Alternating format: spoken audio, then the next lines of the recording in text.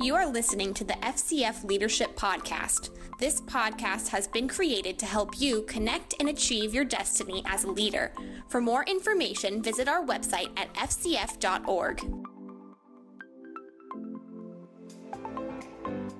You talked about people who have flame out. Oh, yeah, the triggers. Yeah, triggers. What does that look like? And I know a lot of people in recovery hate that word. They hate triggers. They hate that word. Yeah. Why is that?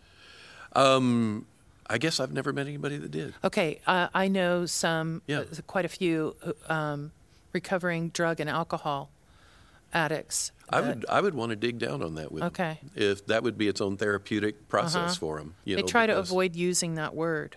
I would be interested in knowing, because to me there's an energy pocket connected to that. There is a quote-unquote trauma energy pocket that somehow is connected there. Okay. I would wonder that. But what I would say is anybody who has dissonance, anybody who has a gap in who they present themselves to be and who they really are, that's where they need to know they're vulnerable. Okay. And so the assessment begins with, is there something in my life that is off? And even when I read the word and I'm talking about my experience, is there a dissonance or a gap there? He says that his joy is mine. Am I living in joy? He says that the peace of God that passes understanding keeps and guards my heart and mind. Is that my experience? If it's not my experience, I have dissonance. I have a gap. And I need to be asking myself, what's going on there? Now, the reason a lot of people don't do that is because they have a shame-based approach to themselves and their relationship with God. So they already think they're a failure and they're not enough. And so from that, they're like, I don't want to look at the gaps because the gaps tell me in confirmation of what a loser I am. Right. When in reality, the gap ought to show them, oh, look, the Holy Spirit wants to take you on a journey because you're enough. He wants to take you into a healthy journey of healing. Oh, I so love that whole piece of where are the gaps in your life? Is there something that you know that secretly is swirling on the inside? And it is the megaphone that Blaine talked about. It is the high energy thing that is unmanageable. So what are the unmanageables in your life?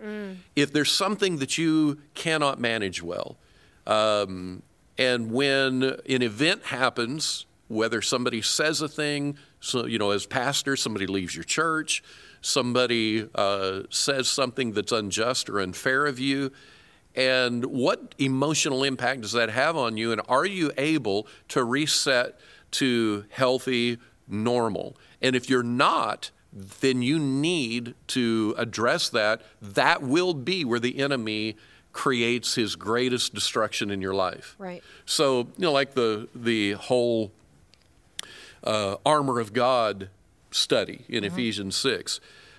Well, the weapon the enemy uses, the fiery dart, is actually a combustible arrow. That it's a specific weapon that was used in Roman battle. And that arrow is combustible so that as soon as it impacts, it goes into a fiery inflammation. Well, it's a metaphor of how the enemy works in your life.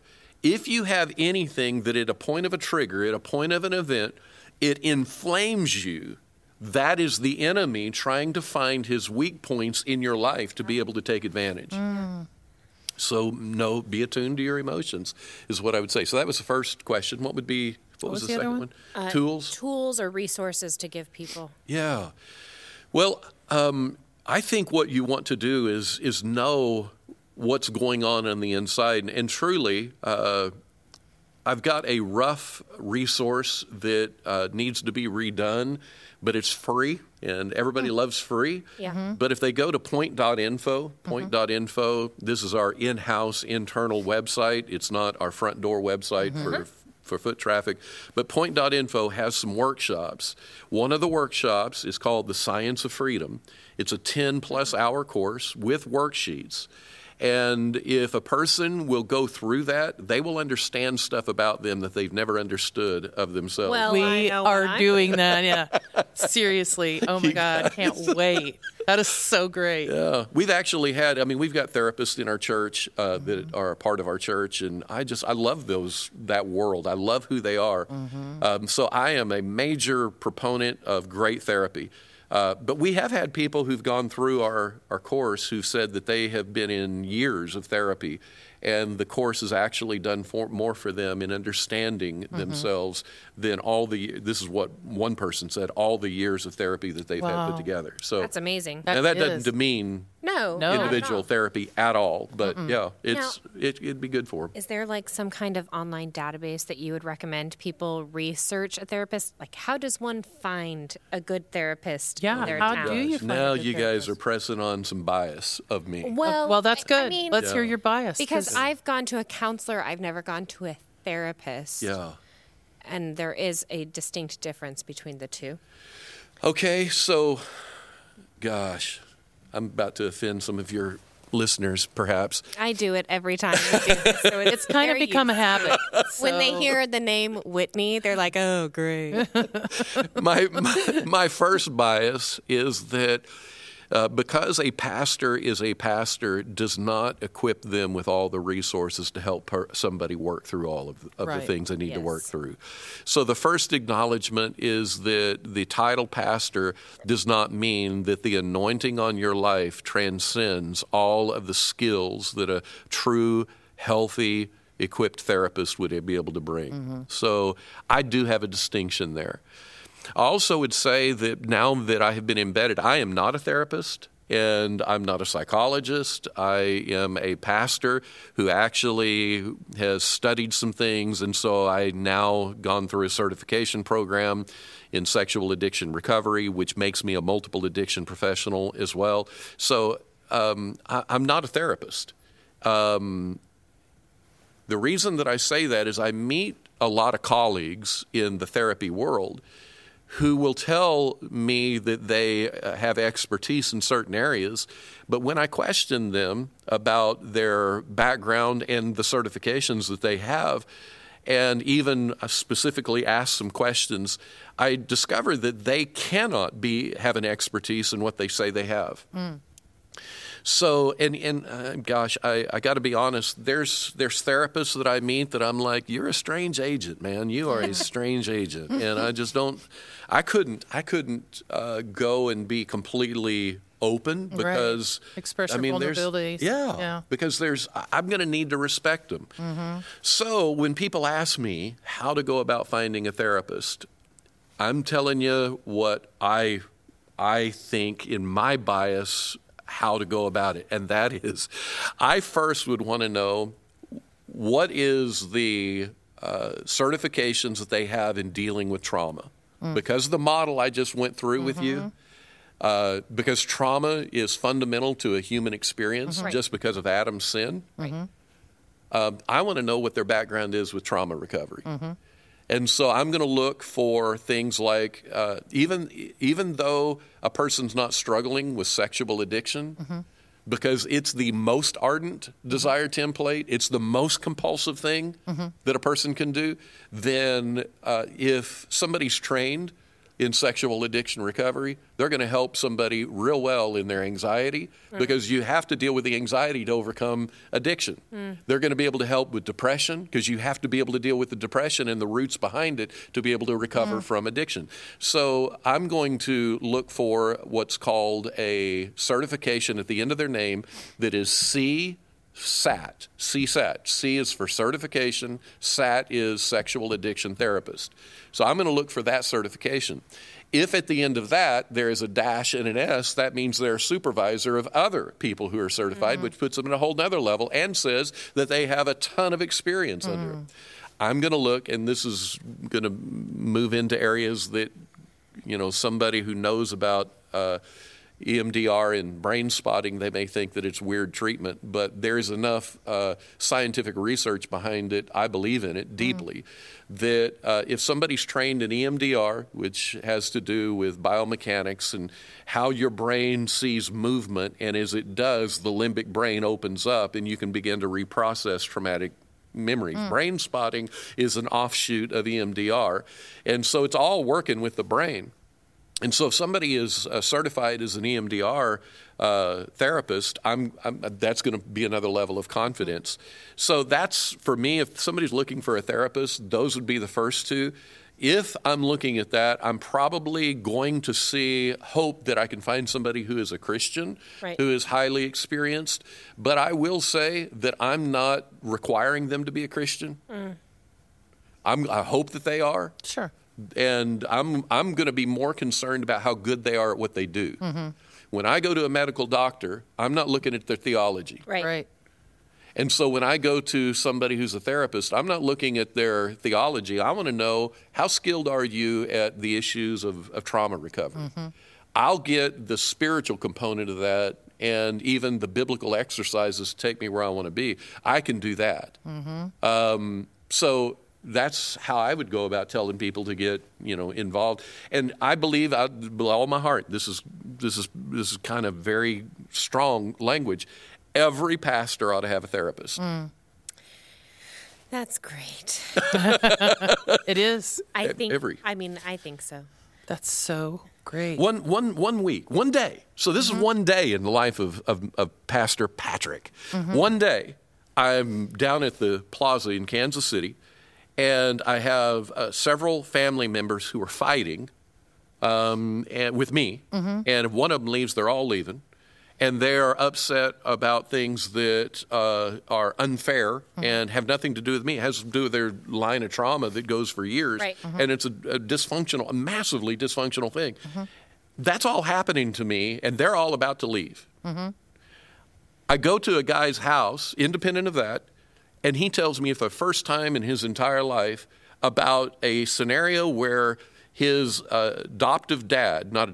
stepdad, who his mom marries, they're living in a home, and the dad is abusing stepdad, this guy's sister, and he's only, young age, and the dad has taken a gun out and shot a bullet over his head, and the bullet hits the wall at a point, and one day the birth dad comes driving up while the stepdad has the sister in the bedroom abusing her, and this guy's telling me the story. First time he's ever told it, and he's telling me this story, and the stepdad hears the birth dad drive up, so he runs out to try to keep him from coming in the house. The son is at the screen of his window in his bedroom, and he's pounding the window, yelling, trying to get his birth dad's attention. His birth dad doesn't see it and ends up driving off, and he sits there crying with no power, knowing what's happening to his sister. I walk out of his apartment when that's done, go sit in my car in a parking garage, and because I was so, trying to be so present, and I just didn't even know how to process that, I'm bawling. I'm just crying my eyes out. In that moment, as I'm crying, I get a phone call from somebody in our church who just got diagnosed with cancer, and they've got a month to live. Now tell me, what industry do you live in that you have that kind of stuff happen in one day? Right. And so any pastor needs to have a therapist to help unpack that, make sense of it, and to be told, you're not crazy. Oh, that's so good. I mean, I thought I needed therapy, but I don't have the weight of a church on my shoulders, I can only imagine. And that's one of the reasons why we have the continuous education. And that's one of the things that I tell our pastors and leaders all the time is the reason we have the continuous education isn't to add one more thing to your plate, but to help lift you back up because they're constantly giving and giving and giving. Something we implemented 3 years ago. If you're going to renew your credentialing with us, you have to complete whatever continuous education we have Wow. put in place. And it's never anything taxing or burdensome. It can be time-consuming, but not excessively. Yeah. And we take that into account, and you have a whole year to do it. And so in our minds, we're just practicing what we preach. We're just saying we have to set ourselves in a place of continuous improvement. And what job in the world doesn't have some kind of continuing education in place for them to maintain certification or whatever it is they need to do to serve the people that they serve, to do the job they do. True. How much more for us as ministers? Yes. If we don't put into place, I am determined. And a lot of leaders, they have their routines, they have their systems, and they think, but I've done this for 30 years. This is good. Yeah, it's good. But can we just try to go a little step up? Can we just a half step up? Can we just step outside of our box for a minute and look? So we lost people. We lost people. They said, we don't want to be a part of that organization anymore. And one guy was like really offended. He was like, and he has a successful ministry, and he's like, do you understand what I do? I live in a continuous improvement. Now you want to put this on and tell me what I have to do to make, like, no, this is important. Yeah. So, yeah, we believe strongly in that. And this just brings an even deeper need. Yes, a greater, but a healthier component to it that helps us look at other ways that we can improve. Yeah. It's just something I say all the time. I just want to be better. Yep. Come on. I mean, how can you be a leader and say you don't want to be better? Right. Yeah. That's oxymoronic. You cannot. Yes. Yeah. Because you can't lead others if you're not leading yourself. No. Yeah. Yep. So this has been wonderful. I love it. I love you guys. Thank you for letting me spend time with you. You have been listening to the FCF Leadership Podcast, where our focus is to help you achieve your destiny as a leader. Thank you for joining us today.